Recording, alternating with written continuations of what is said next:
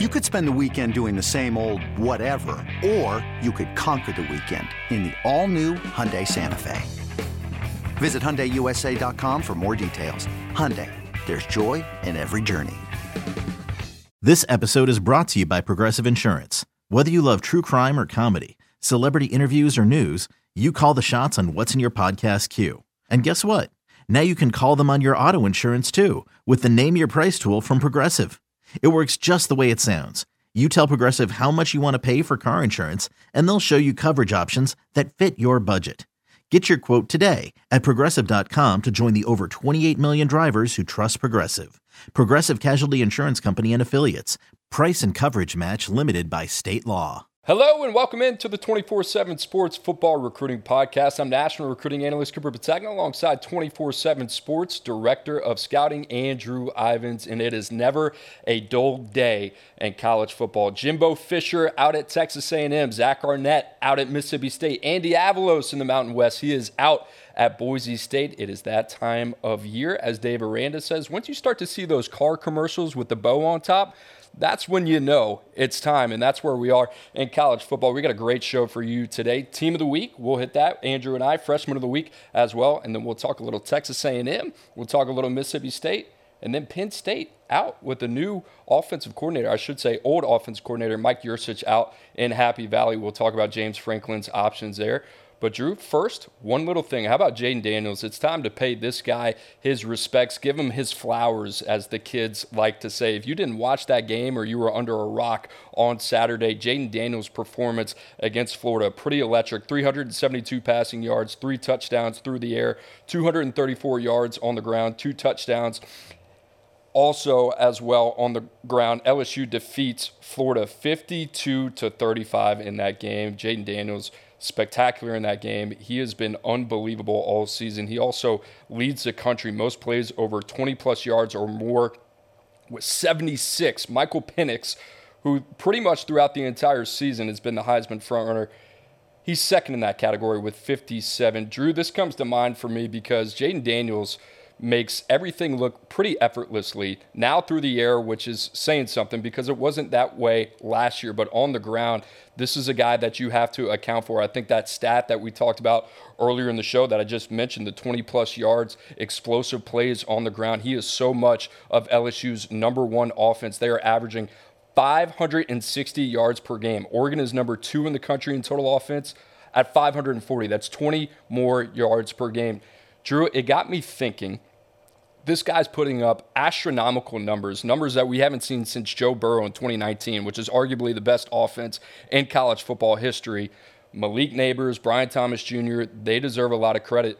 But what's next in Baton Rouge after Jayden Daniels, right? You think about that quarterback situation.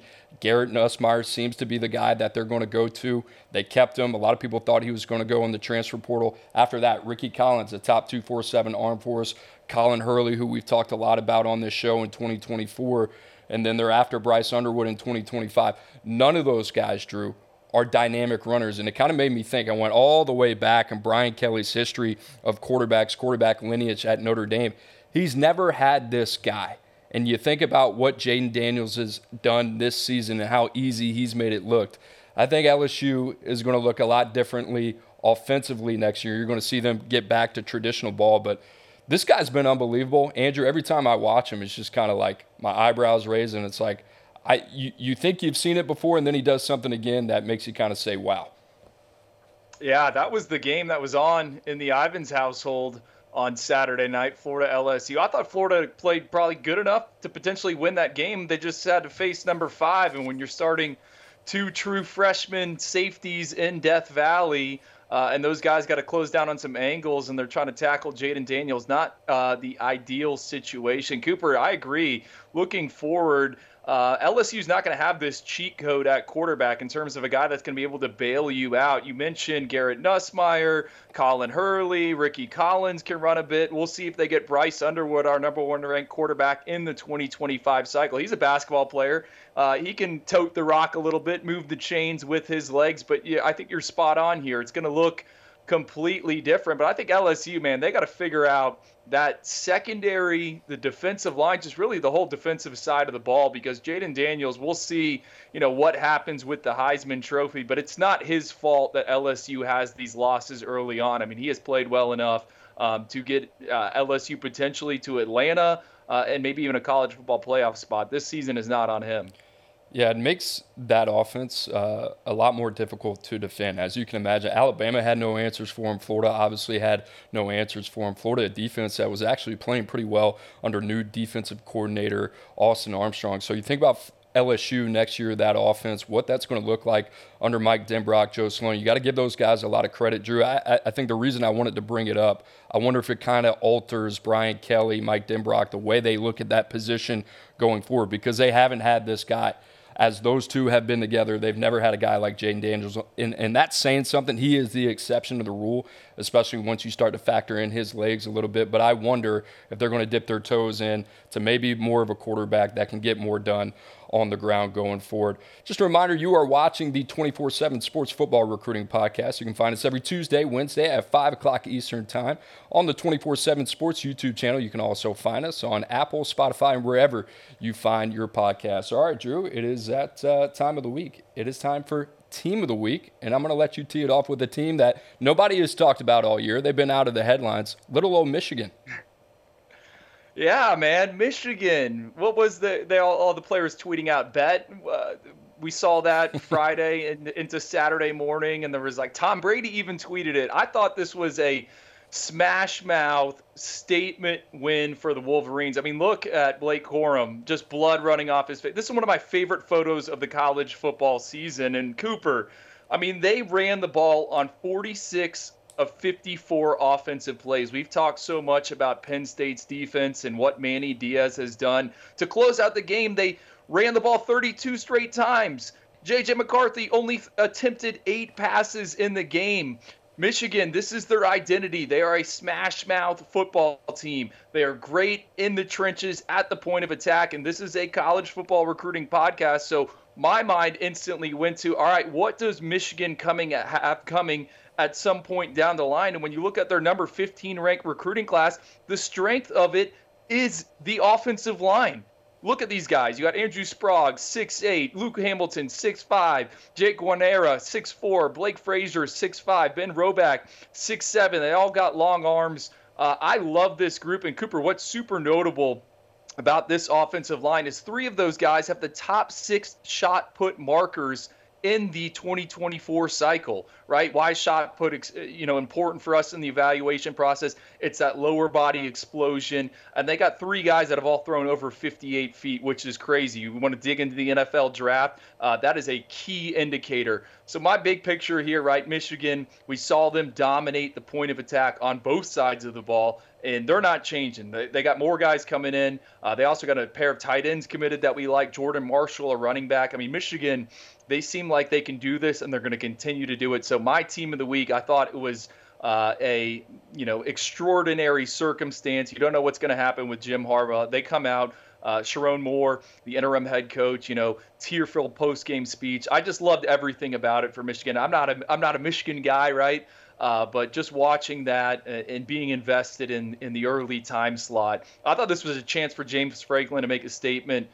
Michigan just said, no, we're just going to smash you up front. Yeah, we're going to talk a little bit about Penn State and James Franklin later in the show. Michigan currently, right now, they hold the number 15 class in the country, according to 24/7 Sports. Like Drew said, that offensive line, who they are, that identity, doesn't seem to be going anywhere anytime soon. Drew, my team of the week, Missouri, the nerd, Eli Drinkwitz. How about Eli Drinkwitz? 8-2 on the season. Mizzou getting it done. Number 14, Missouri defeats number 13, Tennessee at home, 36-7, and this was an absolute rump. How about Cody Schrader, the guy that wears the C on his chest for Mizzou? 35 touches on the ground, 205 yards, and a touchdown, 5.9 per carry.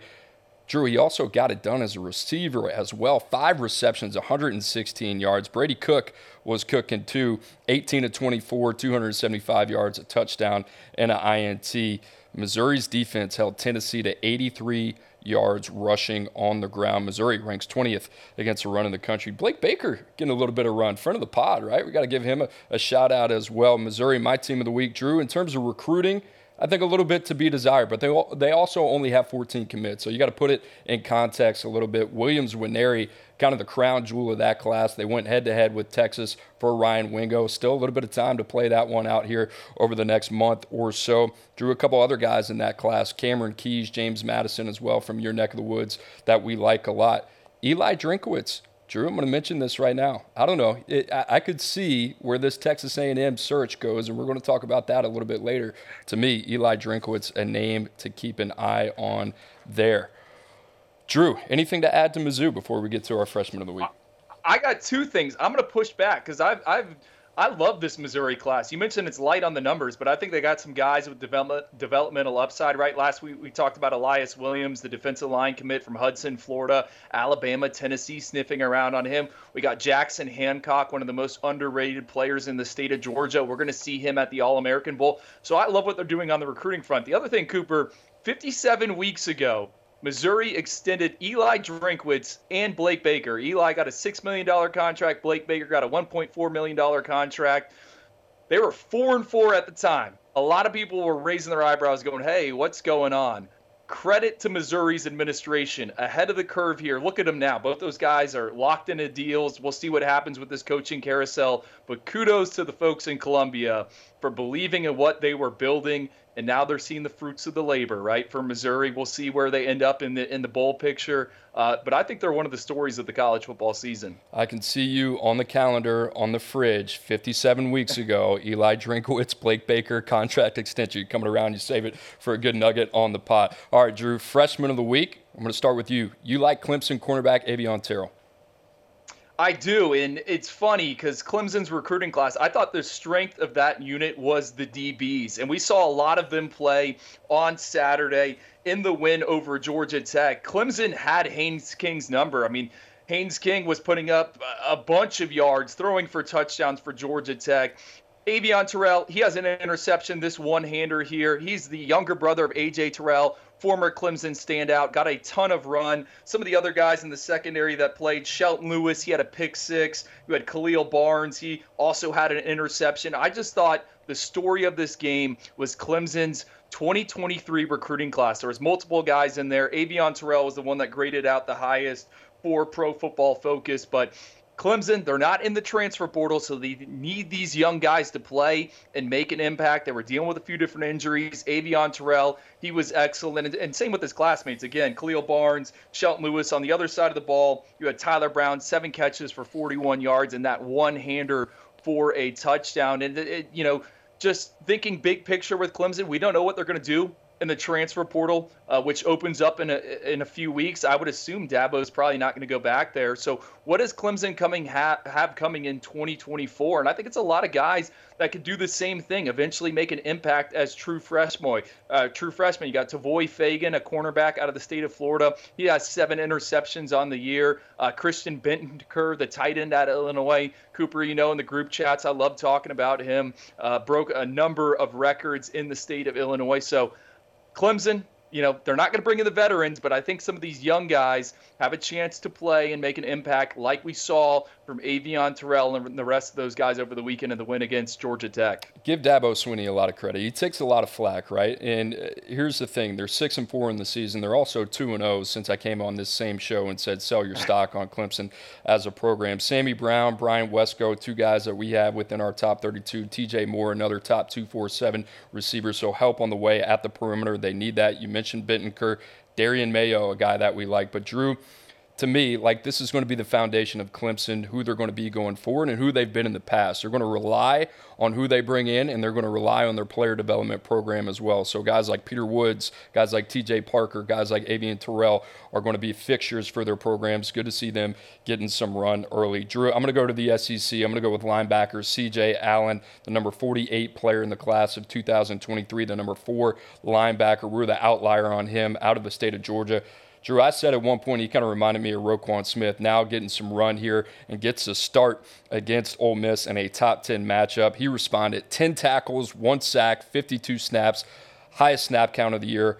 filling in for Jason Dumas Johnson. So C.J. Allen, you turn on the tape, especially in this game, all over the place, Drew. I think they got a special one that goes without saying. Raylan Wilson was also on the field as well in Athens on Saturday night. Good to see those guys running around. You think about Glenn Schumann, we're going to talk about him a little bit later, but the linebacker classes that Georgia continues just to stockpile talent. Guys like C.J. Allen, Raylan Wilson, Troy Bowles. You think about this class coming up, guys like Chris Cole, right? And they are extremely talented. Christopher Jones as well. This is a team. Justin Allen, I didn't even mention him, the highest rated one out of all of them. Justin Williams, excuse me. So Georgia, just hard to explain what they continue to do at the second level and at the linebacker position. Drew, it goes without saying, looks like C.J. Allen looks like one of the next guys up over there. Well, we couldn't stack them, right? With Raylan Wilson, Troy Bowles, C.J. Allen, we went back and forth, just like the trio of wide receivers at Ohio State. And Cooper, you know who also got some run in this game was Jordan Hall up front. I think he played over 20 snaps. To me, this comes back to what I heard someone say in Athens. We don't take developmental guys, right? You're expected to play early on. C.J. Allen, I'm sure there was an upperclassman on the roster that could have stepped in and started against Ole Miss. No, C.J. Allen, he's the guy playing in between the hedges, under the lights, responds with 9 tackles. I think if you're a Georgia fan, I mean, this is just kind of how it's been over the past few years. But if you're an outsider, what makes Georgia different? They have guys in the chamber ready to go. And C.J. Allen knows, hey, Georgia's also bringing in some other linebackers behind me, so I got to work to keep my spot. That's the environment, that's the culture that Kirby Smart has created there in Athens, and it's impressive, right? It's a suffocating defense. So there you have it, your freshman of the week, Clemson cornerback Avian Terrell and Georgia linebacker C.J. Allen. But wait, there's more. A couple honorable mentions. Drew puts in the hard work on there. We got 9 of these guys, right? But we're going to highlight 3 of them. I'll read the names here. Miami corner, Damari Brown, good game against Florida State, all things considered, matching up with Keon Coleman. Texas A&M defensive lineman David Hicks, a former 5-star, 2 pressures and a sack on the 51-10 blowout in Mississippi State. Javian Toviano, the LSU and former top 247 corner, getting some run against Florida this week. Ohio State quarterback Lincoln Kineholes as well. And then you go down the list. Loftus, Sama, Babalade, Braden Marshall, and Sean Noah as well. So, Drew, a couple of these guys that we're going to highlight. Let's start with Texas A&M defensive lineman David Hicks. That's a hard positional group to crack there, right? At College Station at Texas A&M, all things considered with everything's going on. Elijah Robinson has done a phenomenal job. He gets some run, and that's, it's funny that we talked about C.J. Allen before because he's in a very talented room in Georgia. It's the same thing with David Hicks. It seems like these freshmen now with 3 to 4 months in the program, and it depends with some of these guys if they early enrolled or not. But you're starting to see some of these guys, the light bulb coming on and starting to click for them. I think we're seeing that with David Hicks. Yeah, and I think the other thing too, Cooper, is, just going through an entire season, right? Everyone's dinged up, injured. In this transfer portal era, you're only as good as your 2 deep, right? So you sign these high 5-star recruits, these blue chippers. These guys are going to have to play. That's as good as you're going to be. And we'll eventually talk about it, people trying to poach rosters. I mean, you got to get these guys some burns. David Hicks, 2nd sack of the season. My lasting memory of him on the recruiting front from the scouting side was him at the Under Armour All-America game, pound for pound, strongest guy during one-on-ones. He's a tank, right? Yeah, I think he's like 280 pounds. He wears it better than I wear 180 pounds. Like he's a lean, compact dude. So glad to see him finally getting some burn there. A guy who could play multiple spots, and I think was one of those guys that I think we had to asterisk to be really careful with in terms of the evaluation side of not to get fatigued with, right? Because he started out really high. It's really easy to say, all right, now we're going to start nitpicking this guy because we've seen him. We've been around him for 2 to 3 years in the evaluation process. He held his weight. I don't think he dropped outside of the top 12 at all now, starting to get some run in College Station. Drew, another guy you wanted to talk about, Javian Toviano. I think a lot of us really thought he was going to be a safety at the next level. Has surprised a couple of us playing corner right now for LSU. Well, you're the LSU grad. Do you think this is out of necessity? And I do remember that. Another guy we saw at the Under Armour All-America game, I mean, over 200 pounds. Rare to kind of see a guy play out on the perimeter. LSU needs help, and I think they had a guy kicked out for targeting or an injection at some point in that game. And, it's kind of just got to roll with the bodies you have. And I noticed him when I was watching it out there. I still think he might be a little more safety than he is corner, but I'm kind of getting on that train. Give me the big bodies, right, on the perimeter, play them in the boundary, have them in that hand-to-hand combat, and then whatever happens behind them, hopefully you have 2 safeties back there. But no, 10 tackles, I think team high for the Tigers against the Gators. I don't think LSU has that luxury right now. I think if you ask their defensive backfield, the defensive coordinator, Matt House, they would love to play Tobiano, whether it was a nickel or play him in the deep third or whatever it is. But right now he's a big physical body. That's the one thing. You watch the tape on Tobiano, he is not timid whatsoever. He's kind of built for that conference. So a long boundary corner that can do a lot of different things. Maybe they're out of necessity, but you know what? If he plays well enough, maybe that's a guy you can kind of roll with in the future. Drew, 2 other names, quarterback position. Let's start with Lincoln Kienholz, 2 of 3, 18 yards. That doesn't pop, but how about this? I mean, he's the one getting the run in the 38-3 route, right, when Kyle McCord is out of that game. Devin Brown is injured. You wonder what's going to happen with him after the season in Columbus. Lincoln Kienholz, Drew, got a little bit of run there. What do you think about that? Well, I mean, no one else is going to talk about it, but this is a roster management, recruiting podcast show, whatever you want to call it.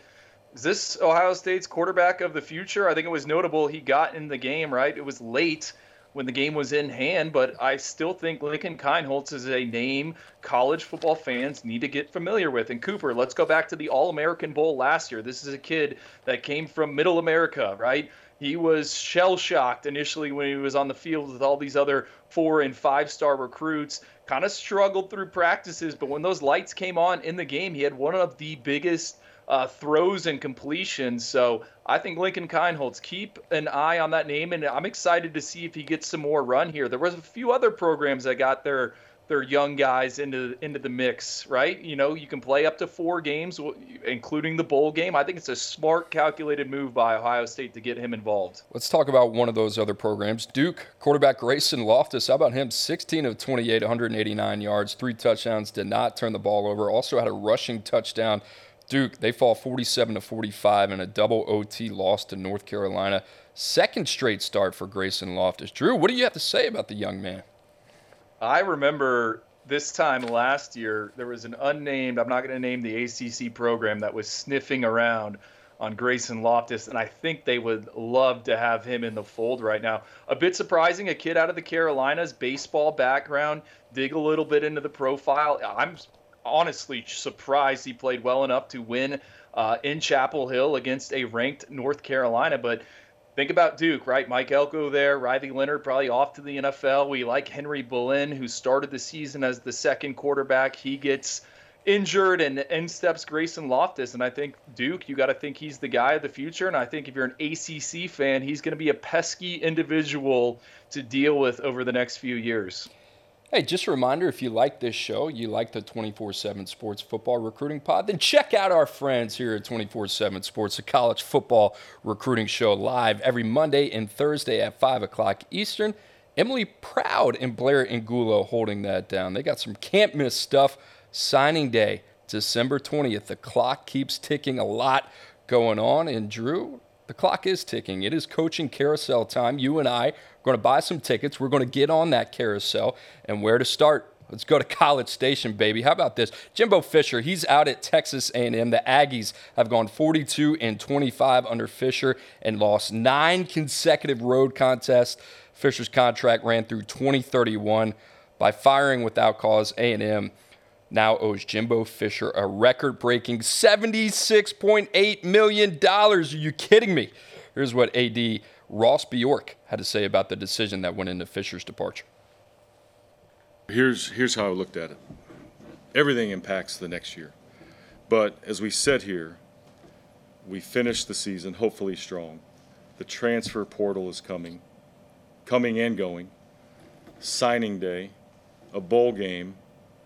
Maybe we hire some new assistant coaches and, do those kind of changes. I wasn't confident in that plan, which then would have impacted the 2024 season. So it's not about transition of SEC. It's all about, can we go through this next 8 weeks and have the right plan and succeed in that environment to build for 24? And I didn't see a pathway to then lead into 2024.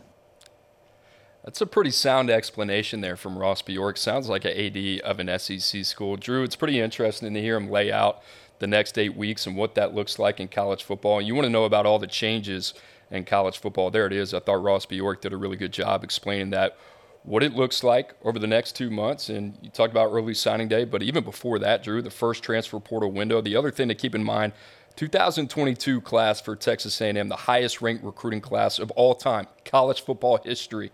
That class has one more year before they are draft eligible. So a lot to digest here.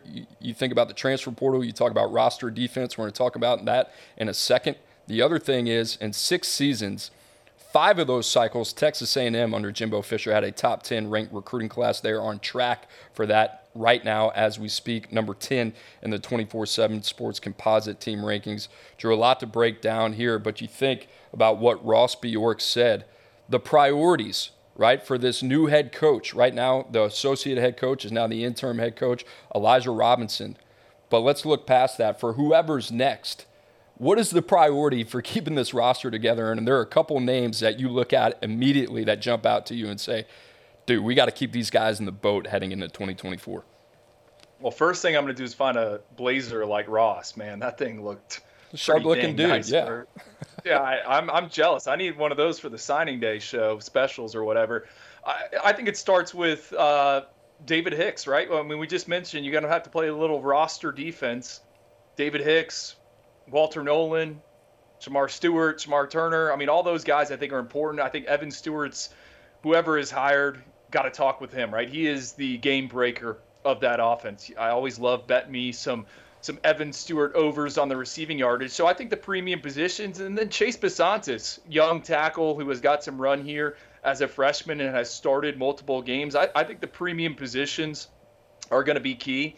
And then Connor Wegman, right? You got to keep him in the fold. We'll talk about here in a second, what is the long-term outlook? Who's going to be the next QB1 for the Aggies? I got some question marks there. But for me, it starts with that defensive line room. I think retaining Elijah Robinson would do wonders there. And then Evan Stewart, Chase Besantis. Those are the guys for me I am calling into the meeting room immediately. Yeah, good point on Elijah Robinson. It kind of feels a little bit like Cadillac Williams at Auburn last year, kind of held the ship together, right? Did a really good job closing on that 2023 class, gets a promotion to associate head coach under Hugh Freeze. I think we could see that same type of pathway play out for Elijah Robinson over the next couple of weeks. So there you talk about roster defense, what that looks like, who are the guys that they need to keep in the boat. I think you make a good point on the defensive line. Evan Stewart, he is that dude, right? And you think about that top 10 ranked recruiting class, Drew. Think about that receiver position, who you got coming in. 2 of your 5 stars right now more than likely are going to play on the offensive side of the ball. One of them going to be Cam Coleman at the receiver position from Alabama right now. I think the recruitment is open, even though he's committed to A&M. That's all you could expect at this point. The other one, Terry Bussey from the state of Texas, listed as an athlete, could be a receiver, could be a DB. He can play ball regardless. Drew, this top 10 class, what is your priority here? Who are you trying to keep in the boat? And if you're that new head coach, who's maybe that one guy that you don't have, but if you got 2 weeks until signing day that you're like, all right, let me go get him? Well, I'm trying to hold on to the big boys from the Lone Star State I got committed, right? Dalen Evans, Blake Ivy. I mean, Evans has been linked to Florida at various points. Blake Ivy, I think those guys are potential multi-year individuals in the SEC, so got to keep them committed.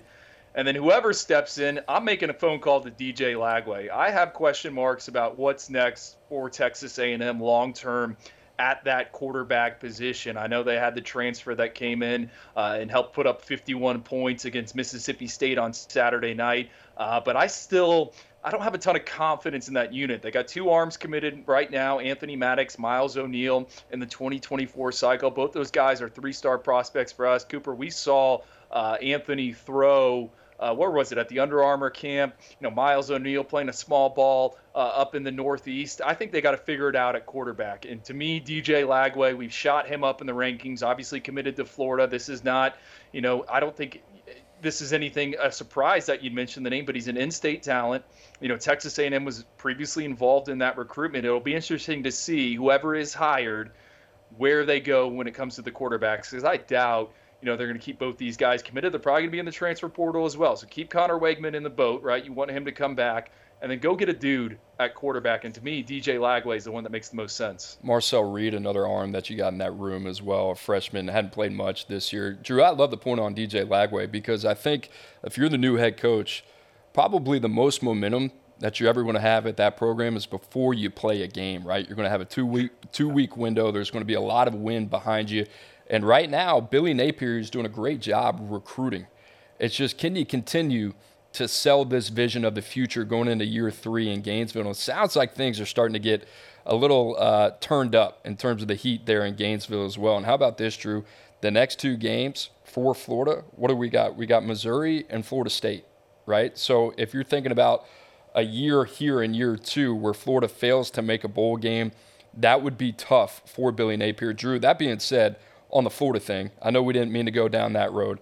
I'm all good with giving Billy Napier a 3rd year in Gainesville. I love the way they're recruiting. I think he has earned that, not on the field. I think it's fair to criticize what they've done on the field, but in terms of what he is bringing in that roster, I'd want to give him another year. I don't want to make that same mistake that I did with Mike Norvell where he turned it around in year 3. I want to see what happens there. So A&M, one of the most enticing jobs, if not the most enticing job on the market right now. I mentioned Mississippi State as another, Boise State as another 2. I'm sure there will be a few more that trickle in. But Drew, my favorite part of the show, the first call. We get to put on the tinfoil hat. We get to be the AD. We get to be Ross Bjork. We get to put on that nice coat for a little bit, pick up the phone, the burner phone.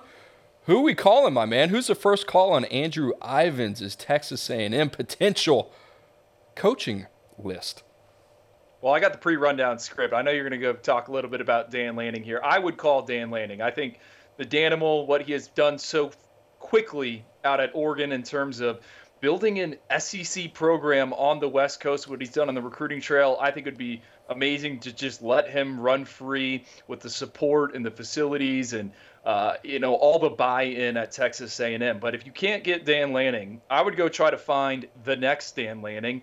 And I think that might be Glenn Schumann, 33 years old, co-defensive coordinator for the University of Georgia. He's been a part of 6 national titles. He has a little bit of a tie to the Lone Star State, went to high school in the state of Texas. I think this guy is next up. I think he's going to come up for a ton of different jobs. And I think like Dan Lanning, he would show up. He's been around these winning programs. Georgia, he was also at Alabama, and he's a tireless recruiter. So I would at least have an interview with Glenn Schumann, right? He would bring that type of competitive environment where we're not taking developmental guys. I mentioned that with C.J. Allen, right? We are taking the best of the best every cycle. So I think Glenn Schumann is certainly someone I would at least vet and just see if we think he could be the next Dan Lanning for us. That's an interesting one. Schumann's name certainly picking up some buzz. If it's not A&M, Mississippi State, we'll talk about them in a second. But one of those names out there, I think the best thing Glenn Schumann has going for him right now is Dan Lanning, right? His former colleague, seeing what he's done out in Eugene. So we'll see what happens with Glenn Schumann. Drew, my first call, right? There's dreams and then there's reality. But in this dream of a first call, mine would be who else? Dan Lanning, right? Let's go down the resume here. 19-4 as a head coach, 9-1 at Oregon this season, 37 years of age out of Kansas City, Missouri. Oregon, I mentioned earlier in the show, number 2 in total offense, behind a blistering LSU at 560 yards per game, number 18 in total defense. 4 years under Kirby Smart. Drew, you want to talk about talent acquisition, especially in the trenches. This guy knows a thing or two about that. $20 million buyout. Drew, here's the thing, though. He was asked about Texas A&M and that vacancy last night. Here's what our guy Dan Lanning responded. I think I've been really, really clear here since day one. Everything I want exists right here. I'm not going anywhere. Lanning said Monday night in regards to A&M. There's zero chance that I would be coaching somewhere else. I've got unfinished business here. There's a lot that I want to accomplish here at Oregon. My number one priority is being elite here at Oregon, and we have the resources, the tools. Anybody that can understand why you would want to be here at this place doesn't understand exactly what exists here. That's a pretty strong statement. So in this hypothetical world, let's say Ross Bjork picks up the phone, he calls Dan Lanning, and Dan Lanning hangs up. That is the reality, right? True for me, who is the next call? Mike Elko, Duke, right? It might not be the sexy hire that everybody in College Station wants, but I think it's the right hire. I've thought about the names that could be considered. If you get past option 1 and option 2, which I think for A&M was Lanning, we saw what he said on that. Norvell, I think he stays put in Florida State. I think the next group is Mike Elko at Duke, Lane Kiffin at Ole Miss, and Eli Drinkowitz at Missouri. And I think this guy at Duke makes a lot of sense. 15-8, 2 seasons, 9-4 in his first season, won the Military Bowl. He's 6-4 this year. He's got a beat-up quarterback and Riley Leonard. This guy's a winner, 46 years old. Prior to Duke, DC at A&M, right? If you wonder what the connection was there. 4 years with Jimbo Fisher. They were 34-14 in that span, 4 consecutive bowl appearances as well. He also had 1 year under Brian Kelly in 2017 at Notre Dame. Drew, I bring that up because it's not like this guy hasn't been around big-time programs. He's been around the guys who have done it at the highest level. Say what you want about Jimbo Fisher, national champion at Florida State. Texas A&M, there's a reason that he was getting paid all that money as well. Brian Kelly, now the $100 million man at LSU. Mike Elko knows a thing or two about that 2024 Duke recruiting class. Not the same as recruiting in the SEC. Drew, right now they're ranked 36th. That is the highest ranked, I believe, since 2016 when they finished 32 under David Cutcliffe. I like what these guys have done on the recruiting trail. Derek Miller, their GM over there, spent some time in the SEC at LSU under Austin Thomas. If you're in the personnel world, you know both those names. I think this is a guy, and Mike Elko, that is equipped to run that program. And guess what? A&M's deal is not recruiting. I don't really know how good of a recruiting operation they were, but they got results. I just mentioned in the 5 of the 6 years that Jimbo was there, they finished in the top 10. 2022, they were number 1. You want to talk about resources in the state of Texas. You want to talk about NIL. This has the chance to be one of the best jobs in the country. They need somebody to prime the pump. Mike Elko is a good football coach. All the things that make you want to pull your hair out, drive you crazy as an A&M fan under Jimbo Fisher, I guarantee is not going to be a problem with this dude. If you can take that and combine that with their recruiting potential, you got something. That being said, once you move past Lanning, once you move past Norvell, none of these guys are perfect, right? Lane Kiffin's not perfect. Drink's not perfect. Elko, we just don't know. You're going to have to live with one of these perceived flaws. Drew, I think this is what they need. They need a guy to come in there, give them some organization, give them some structure, and have this team to ultimately play up to their potential of what they can be. They have a top 4 roster in the country. Everything they want is ahead of them. They need the right guy. Drew, the more I think about it, I think Elko makes sense. It's going to be pretty interesting to see what happens once Lanning moves on. Maybe Norvell stays put in Florida State, and then kind of how this search goes.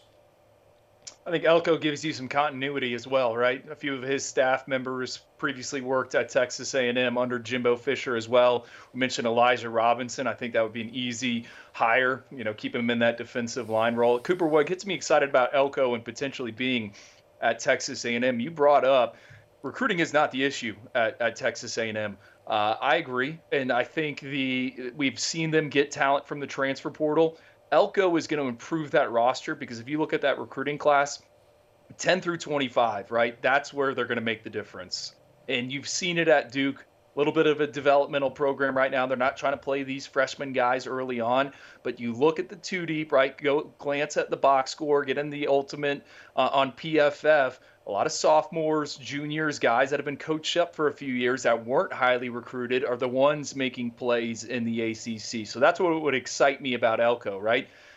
You're going to continue to win your battles, right? You're going to still go for those same guys. But Texas, the Lone Star State, 31 draft picks per year, right? I think they would improve in terms of building out that roster on that front. And it would be fun to see his staff and Joey McGuire at Texas Tech go at it, right? Two kind of similar philosophies, but guys that are looking to improve across the board, not just the upper echelon when it comes to that roster. And for those of you that might be a little cautious of a defensive-minded coach, Drew, I want to bring this into context. Before Elko arriving at Duke, they had the number 102 ranked total offense in the country, number 107. The next year, ranked number 31 in both categories, right? So you got to give credit to him. With a true freshman quarterback playing 2 of these games. Right, there you go. So a lot of credit to Mike Elko. Duke, that's going to be a name to watch. If it's not A&M, it could be somewhere else. I mentioned earlier in the show, signing day, rapidly approaching December 20th. But before that, Transfer Portal Palooza. That's going to be a blowout show for us here at 24/7 Sports with all the talent in the world breaking it down for you. December 4th, 2023 coverage begins at 10 a.m. Eastern Time. That's going to be on the 24/7 Sports YouTube channel. Also, National Signing Day. Drew will be in Florida. I'll be in Smashville. Baby, there's going to be a lot to talk about. Drew, there is a lot to talk about. We're not done in the SEC. Let's start with Zach Arnett. If you've been watching this show, the boys have been telling you the last couple weeks, hey, there's smoke. There's smoke. There's a $4.5 million buyout. What happens? There's a new AD. Boom, gone. He's out of there. Zach Arnett, 4-6 in his first season. Tough situation for him to handle. Mississippi State making some changes. And Drew, just like we did with Texas A&M, Mississippi State, you're the new head coach. What's your first order of business, and who are the first couple players you're calling on your roster? Yeah, what are we calling this little, not segment, but question? Right? Who are you playing defense against, trying to keep in that roster? And it's funny, Cooper, because I had a conversation with a recruiting staffer and I'm not going to name the program, and he was looking up and down that Mississippi State roster, and it was kind of, I don't know if we really want to go on any of these guys. And I think that speaks to maybe the level of talent currently in Starkville. I don't know. The names I wrote down, Bryce Pollock, freshman corner. I think he has started some games, corner premium position. I would assume that there are schools around the country that smell blood in the water. Everyone's looking for a corner, just like offensive tackle. So he's one guy that's young. Creed Whitmore, an Oyster Boys favorite, top 247 athlete from last cycle. I don't think the offense that Mississippi State has run this season is really kind of conducive to his skill set. We can get a little bit more into that later on about maybe what Mississippi State should do, but I think he's a guy you definitely got to keep. And then, what happens with Will Rogers, the quarterback? I believe he's got another year. So I don't know. There's not a ton of I'm like, got to keep him, right? That is a very veteran team. A lot of guys will be moving on after this year. Yeah, we'll see what happens with Mississippi State. It's going to be a really interesting job. Drew and I here in a second will give our picks in terms of who our first call is. Drew, on the recruiting front, this is a class that has really struggled under Zach Arnett. Might not be a name, but in terms of an identity, what do you think they need to get back to?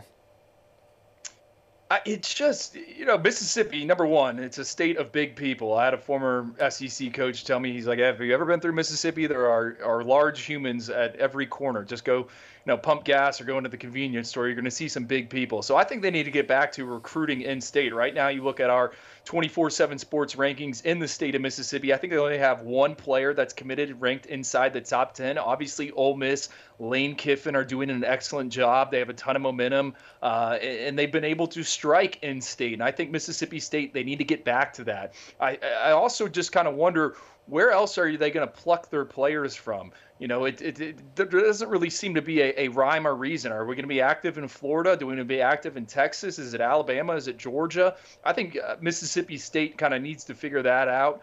And then the biggest thing is whoever is hired needs to understand the ecosystem of the junior colleges in the state of Mississippi. Another conversation I was having last night with a different recruiting staffer. Hey, we think the junior colleges are loaded right now with guys, right? Everyone's talking about the transfer portal.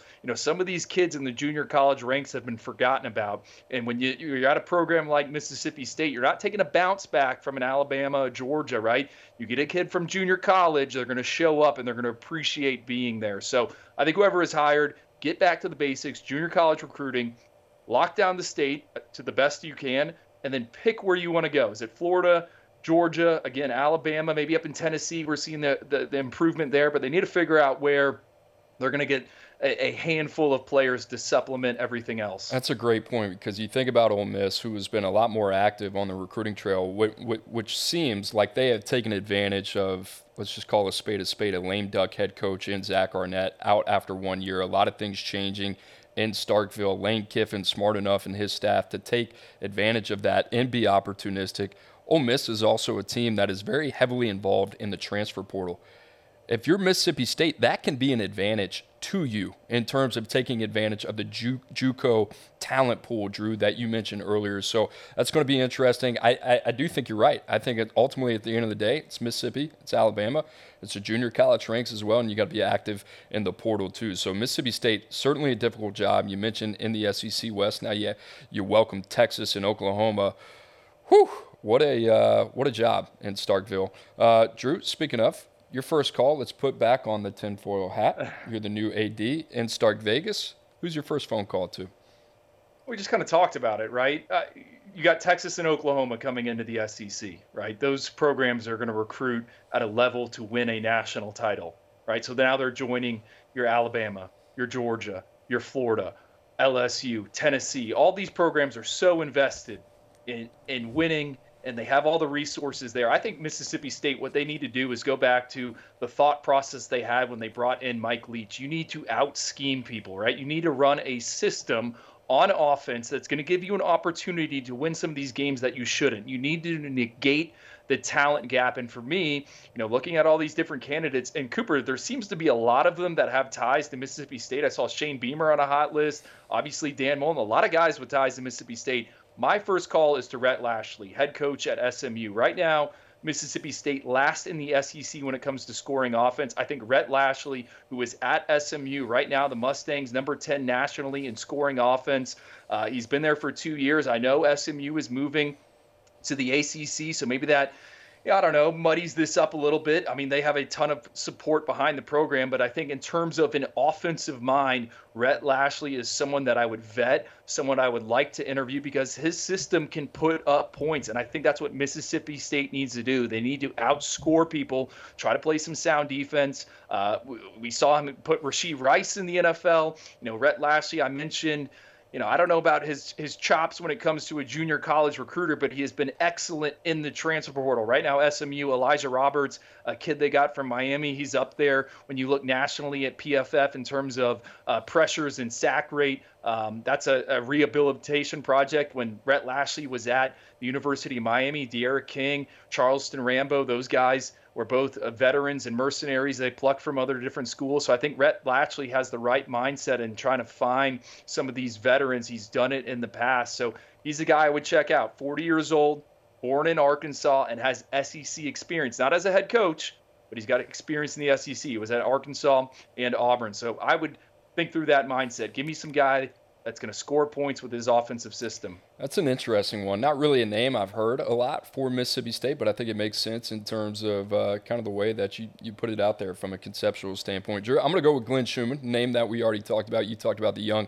defensive coordinator at Georgia with the Bulldogs. And to me, this went back, like I said, I think the biggest thing he's got going for him is the success that Dan Lanning has had in Eugene. And if you were Mississippi State, I talk about this all the time, program awareness is so important for an AD, or ultimately at the end of the day, whoever the decision maker is that's going to make the decision on hiring your next head coach. You need to understand where you are in the pecking order and the hierarchy, not only in college football, but in this case, the SEC and the SEC West.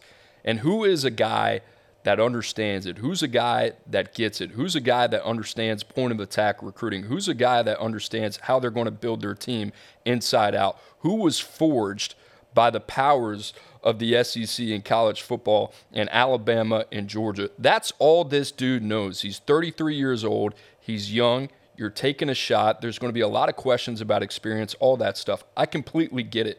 But if you're Mississippi State, and you just had Zach Arnett, he's out one season, 4-6. You got a new AD. I get it. This, to me, seems like an opportunity that's too good to pass up. The other guy that I was thinking about, Drew, was Dan Mullen, that I think makes a lot of sense. Now in the NIL era, I thought he was just a wonky fit when it came to roster construction in Gainesville. He won more than 10 games in both of his first 2 seasons in Florida. Dan Mullen can coach ball. You know what the ceiling is at Mississippi State. Has he changed? I'm willing to say and willing to bet no, that he hasn't. I've been around a lot of coaches, and not a lot of these dudes change. I think they are who they are. They don't generally have an appetite for recruiting. That's probably who they're going to be a couple years later. I don't think a quick stint at ESPN is going to change that. This dude, If there's one guy that's been around it, Kirby Smart, Nick Saban, understands the importance of roster construction. And the other thing I'll say, Andrew, you talked about it, Mississippi, it's home to a lot of big bodies, right? There are some areas that I think you can exploit. I think the JUCO ranks, you talked about that. You got to be super smart. You got to be calculated in everything that you're doing. I talk about that term a lot. I love that from a personnel standpoint.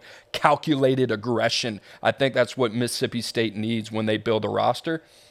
Hey, man, if I'm going to take a shot on some dude that might be able to blow past the ceiling of a Dan Mullen, and I just don't want to be safe at 8 wins and say that's what we are, give me Glenn Schumann, I'll roll the dice, and we'll see what happens.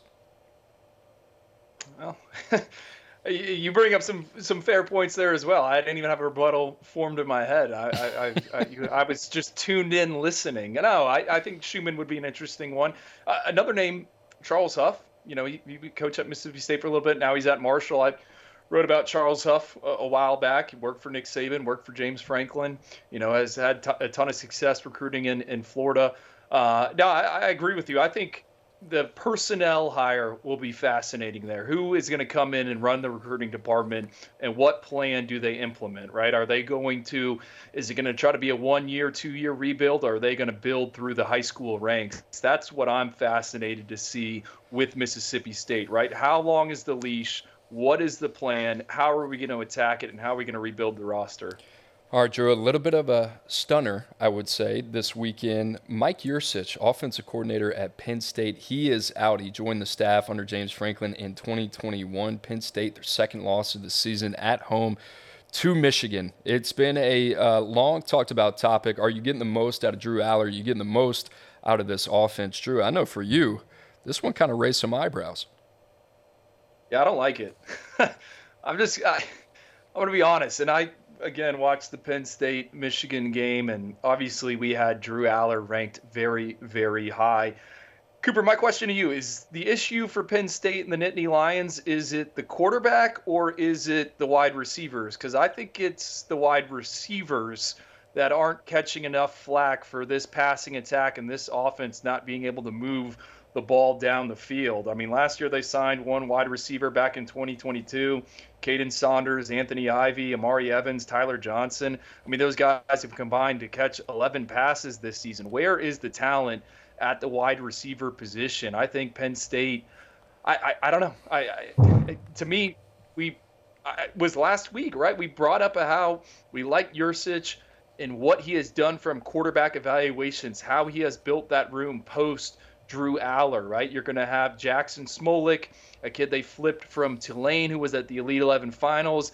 Then they got Ethan Grunkmeyer, excellent evaluation. We're excited to see him. I believe he's going to be in the Under Armour All-America game.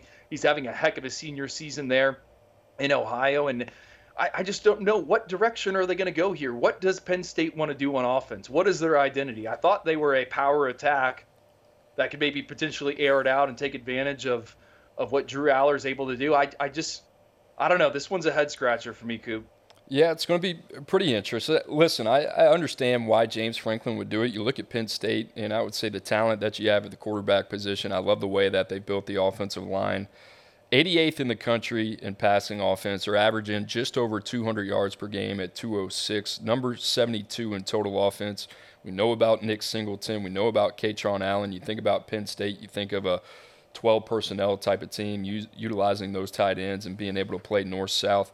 Drew, I get it, but I also understand your cause for concern from a recruiting trail standpoint, because outside of just the elite of the elite, when you look at Ohio State and you look at Texas and what Steve Sarkisian and what Ryan Day have been able to build in their quarterback room, you kind of look over there to Penn State and you're like, whoa, they got Drew Aller, right, in 2022, the number one quarterback in that cycle. They do a really good job of finding and digging out Jackson Smolik, who was once committed to Tulane from the state of Iowa, had a really good performance at the Elite 11 finals. And then you think about Ethan Grunkmeyer as well in the state of Ohio. Kind of crazy that they were able to do that 2 out of 3 years, go to the state of Ohio within the Big Ten Conference and pull out very talented quarterbacks.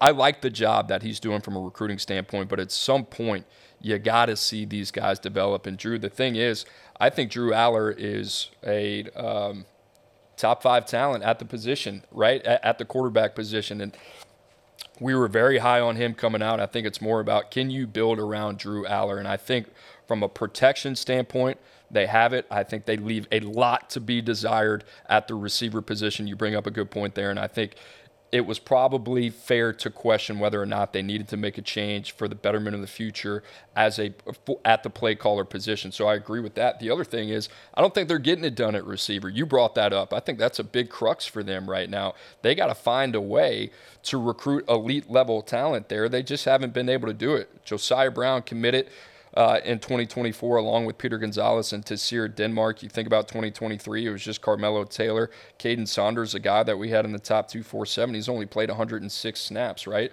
I look at Penn State, and I'm going to put this on James Franklin. You better go out there in a couple weeks, and you better be a buyer in the transfer portal market. You got to get together whatever you need to get together. And I kind of look at Florida State, Drew, and you look at what they've done through the transfer portal, Keon Coleman, Johnny Wilson, Jaheim Bell, right? They were able to flip that room rather quickly, kind of bought him some time in terms of how they've recruited it via high school as well.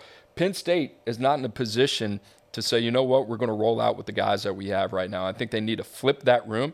I look for Penn State to be big buyers in the receiver market at the transfer portal. And if they're not, I don't think they're good enough to be status quo. So this one's pretty interesting to me as well. Cooper, we've mentioned this at length throughout the cycle. This is one of the most loaded receiver cycles we've ever seen. How many guys do we have in our top 32? 8? 9 of them could play wide receiver. Penn State doesn't have any of those guys committed. We just saw the graphic, right? Tassir Denmark, Josiah Brown, Peter Gonzalez. Yeah, they're fine. Are any of those guys wide receiver ones, right? Are they true, hey, 3rd and 8, I'm getting 10 yards and we're moving the chains, I'm creating separation? I don't know. I don't think so based on what I've seen thus far. Maybe I'm wrong, but they don't have that dude. You want to talk about a first call? Penn State right now? Call Cam Coleman. 5-star receiver. Go get a dude on the perimeter. That's just how I view it.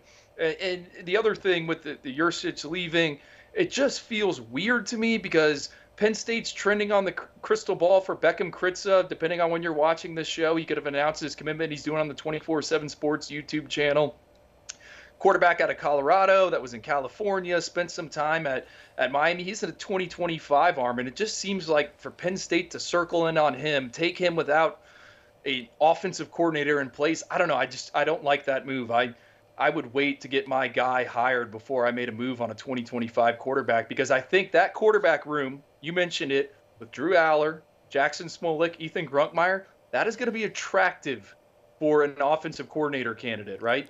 If you're one of these guys out there, Sean Lewis, you're looking at Penn State, hey, I can come in. There's talent here. We know the offensive line's good. I got 2 excellent running backs.